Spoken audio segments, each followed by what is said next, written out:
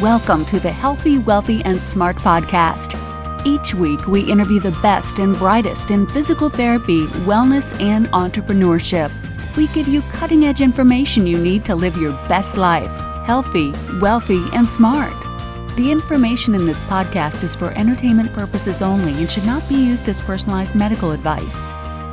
And now, here's your host, Dr. Karen Litzy. Hey everybody, welcome back to the podcast. I am your host, Karen Litzy, and in case you can't tell, I'm a little stuffed up. I've got a little bit of a cold. I'm sitting here in Amsterdam praying that this is going to go away in the next day or two. But in the meantime, you get to listen to the latest podcast with Dr. Chanelle Yoder. She is a DPT and the CEO and founder of Embody Boss LLC and the creator of the Enchantment Method, the very first digital marketing-based organic storytelling academy built exclusively with healthcare professionals in mind. Chanelle combines her study of personality dynamics with the skilled implementation of emotional intelligence, communication, and vulnerability to effectively mentor clinicians seeking more fulfillment from their relationships and clinical career. So Chanelle and I sat down for this conversation at the New York State Student Assembly or Student Conclave a couple of weeks ago. So we're outside in the beautiful New York sun, and we are talking about how a clinician can build trust through vulnerability, how to incorporate storytelling into your practice, when you should introduce industry knowledge into your patient's care, and Chanelle's self-care tips to ensure you show up at every patient visit. So a huge thanks to Chanelle, and if you want to learn more about her programs, you can head over to podcast.healthywealthysmart.com, and we'll have one click to all of her great programs. And also, if you're looking to get into even more storytelling, let's say in front of an audience, doing a lot of public speaking, on December 8th, which is a Saturday from noon to 4 Eastern Standard Time, TEDx producer Speakers Who Dare, writer, and choreographer and director Trisha Brook will be putting on a half-day master class on public speaking, specifically geared toward healthcare professionals. So if you want to pick up your public speaking game, we have live in person in New York City, or you can also show up via the internet. So we have a remote option as well. So you can check out the Fearless Speaker link in the podcast for this week as well. So enjoy Chanelle's podcast, sign up to become a fearless speaker, and we'll see you all in a couple of days. Hey, Chanelle, welcome to the podcast. I'm happy to have you on. Thank you. I'm really happy that you asked. It's awesome. Yes, and just so people have a little context as to where we are right now, we're at the New York State Student SIG Conference in New York City, and it's a beautiful day, and we're sitting outside. So if you hear some things in the background, like kids playing, that's what you're hearing. And so Chanelle gave a great talk this morning on storytelling and how we as therapists can use storytelling to relate to our patients. So I'm going to turn it over to you now just to explain to the listeners what exactly that means. Actually, I think that storytelling in terms of patient interaction becomes important when you are really trying to hone in on your relatability and kind of perfect that level of trust and respect that you want from someone in a very organic way. I think that it's very common for clinicians to feel as though they have to prove themselves or push more clinical jargon or push it more in that kind of a realm in order to earn more of those human qualities, when in fact I think the more humanistic you can appear to someone else and the more humanistic you can make them feel about you, the easier it is for them to feel human reciprocated, I guess you could say. And I think that it becomes difficult as professionals and experts to kind of, let your guard down and do that with someone, but it becomes so powerful in just transparency and getting someone to, be inspired and motivated and, when you're really trying to transform someone's life from a health perspective, it becomes very important to reach them at a very deep level that I think is very impossible to find from a strictly clinical perspective. So And, I tend to agree with that because I've used my personal story of I've had chronic neck pain for close to a decade. And so I have used my personal story at times, not so that I can, quote unquote, relate to the patient, but more so for them to have some hope in their diagnosis. Yep. And so what other examples can you, you gave a great example about the little bit of the history of your life and how you relate to patients. So what other examples would you like to share with people on how maybe they can use storytelling with their patients? I think that it's important to not forget the personal and emotional aspects that attach themselves to physical disability. So when you're working with patients who are struggling with ailments that are really impacting their life on many different levels, it's all about finding the feeling that you have in common. So it's not even necessarily about common experiences all the time. Sometimes it's just about helping them understand that you have felt what they have felt and giving them perspective into that background. And it can just be really powerful, especially from a professional standpoint, for them to see that you are making an effort into kind of drawing those perspectives together.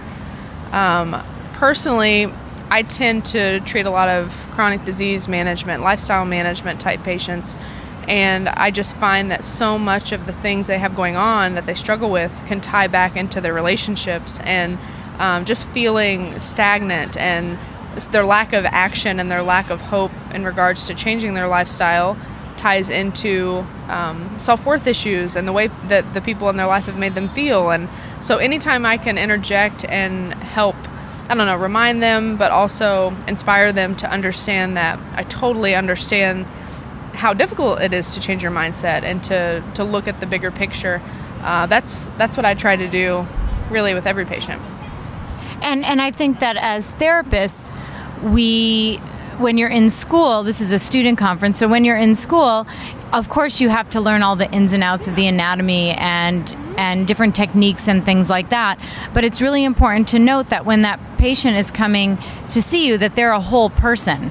And if we all want to be treating through that biopsychosocial lens, which hopefully we all are, then you have to take into consideration this person's beliefs and feelings and the context in which they're coming to see you. Right. And so that's where being able to apply a little bit of your story can be very meaningful to that patient. Yes, absolutely. No, it's very true.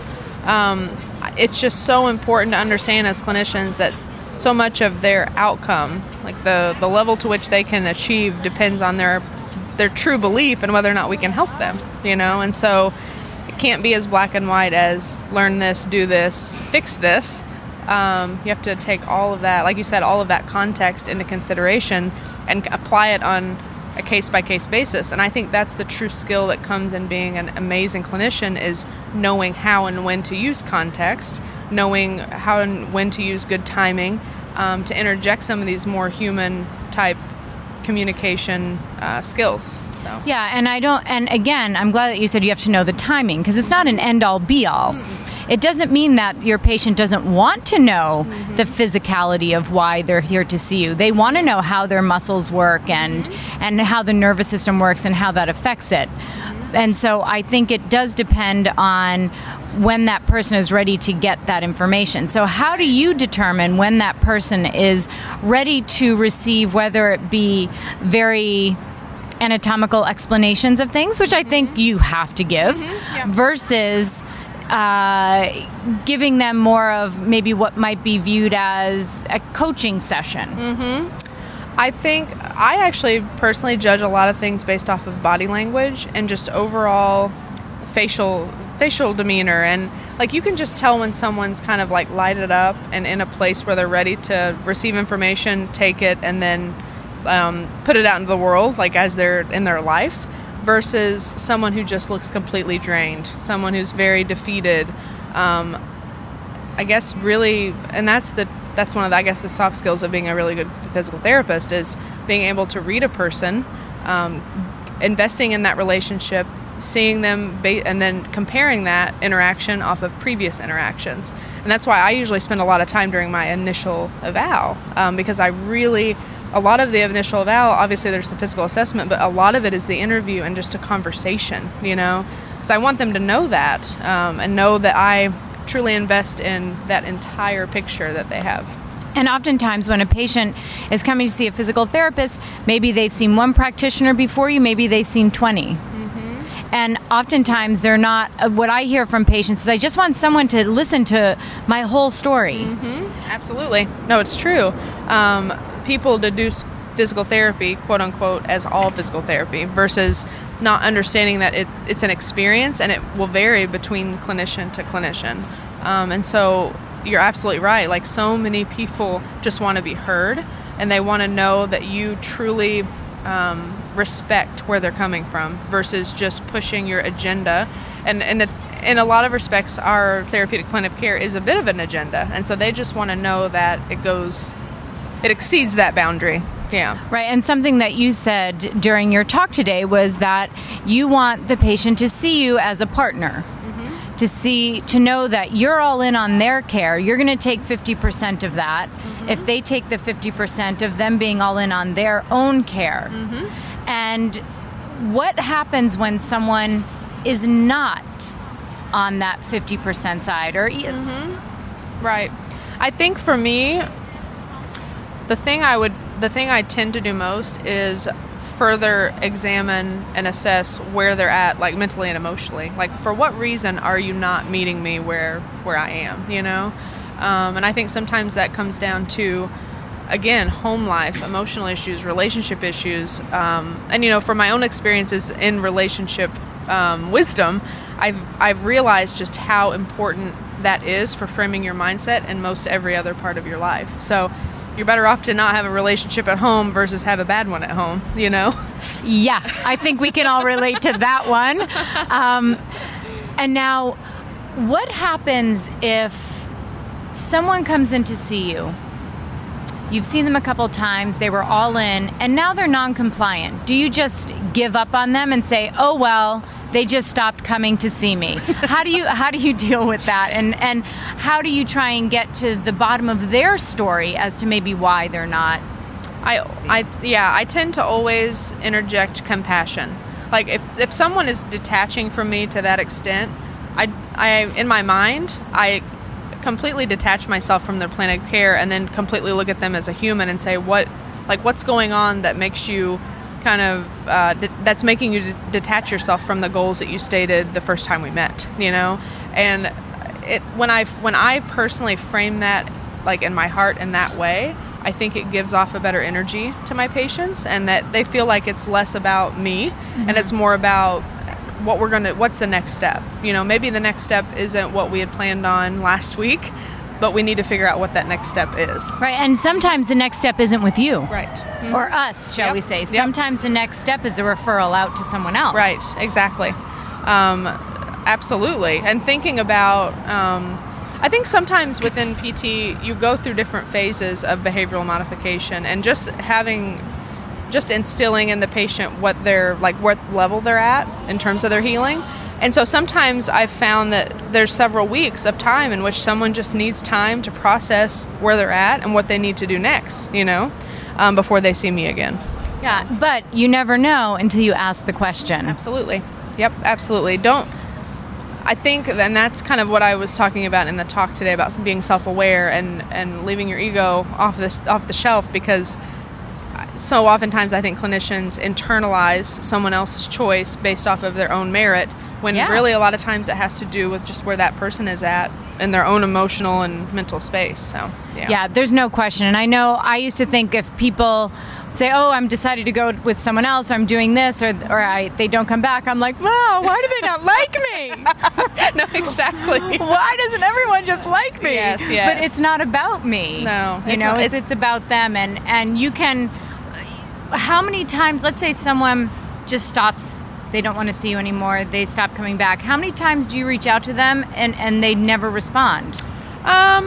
Do you know what I mean? Yeah. I don't know if that's ever happened to me, but I will say that there have been times that I've seen people or seen patients and like the chemistry just wasn't there, or like they didn't, or I felt like they could get a better experience from someone else, and just helping them understand that my door is always open if they feel like they want to return to the way that I do things, and the way that I can help them, but that I respect their choice and what they want. Yeah. Because we're not going to all jive with everybody, and I think that's a huge mistake that I see a lot of PTs make, is that they just try to serve everyone versus really thinking about who are the people they can serve best.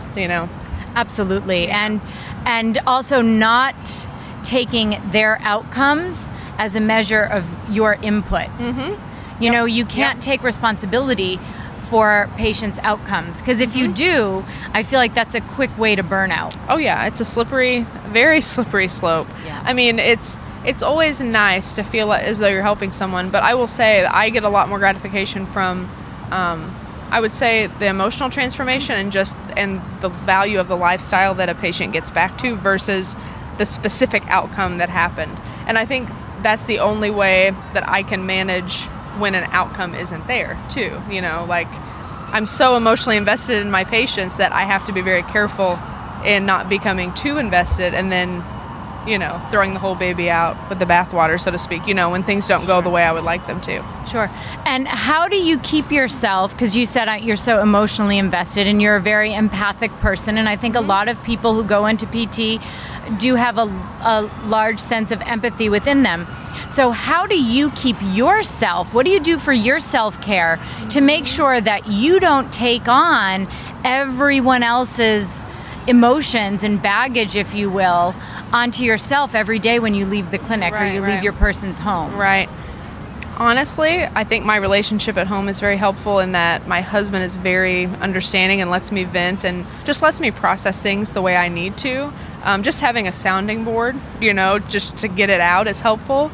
But also I think a lot of personal development just in my own self, like a lot of reading and just continuing to remind myself that I'm on my own path just as my patients are on their own path, and that I can't internalize the choices they make, regardless. And what would be, since you said you do a lot of reading, can you give us one or two books or articles or authors that you feel like, I read this and boy, this made a big difference in the way that I function as a business owner, as a therapist, as a person even? Yeah. Really anything by Brené Brown. Agreed. I love Brené Brown. Like her work on vulnerability really changed my outlook in clinical care. And so those are things that I continue to take in. I could read her stuff all day long. Awesome. Yeah, I saw her live last year. Yes. So she was, there's a museum here in New York called the Rubin Museum. Okay. And they had Chris Anderson, who now runs TED Talks. He was releasing his book on TED and speaking, and Brené was interviewing him. Oh, wow. But they ended up interviewing each other back and forth. And it was really special, and I was That's so super cool. psyched. So know that, those, like you said, if you have that person who has really made a difference in their life, look for them because they're around. Oh, yeah. Oh, absolutely. I totally agree. Awesome. All right, so I have one more question for you. Yeah. And that is, knowing where you are now in your life, in your career, what advice would you give to yourself as a new grad fresh out of physical therapy school? Not PTA, because you went to PTA school first. Yeah. So let's talk fresh out of PT school. What advice would you give to yourself? Probably to not assume that the career path that most PTs would want is the path that's right for me. And that it's okay to be different, and it's okay to do new things and to kind of pioneer new territory, and to not feel like you have to, you can't judge your own success based off of the merits of what other people find successful. Beautiful. And now where can people find you? Because I know you're on social media, so where can people find you? And just so everyone knows, this will all be on the website at podcast.healthywealthysmart.com under Chanelle's episode. But where can people find you? So I'm on Facebook, facebook.com/Chanelle DPT, and then on Instagram at the.embodyboss. the.embodybus. Great. And Chanelle has programs for physical therapists to help them with their storytelling, and you can find all of that within her social media, right? Yeah, absolutely. Yes. Perfect. So Chanelle, thanks so much for taking the time out here in New York. Thank you. I've loved it. Thank you so much. Anytime. And everyone else, thank you so much for listening. Have a great couple of days and stay healthy, wealthy, and smart. Thank you for listening, and please subscribe to the podcast at podcast.healthywealthysmart.com. And don't forget to follow us on social media.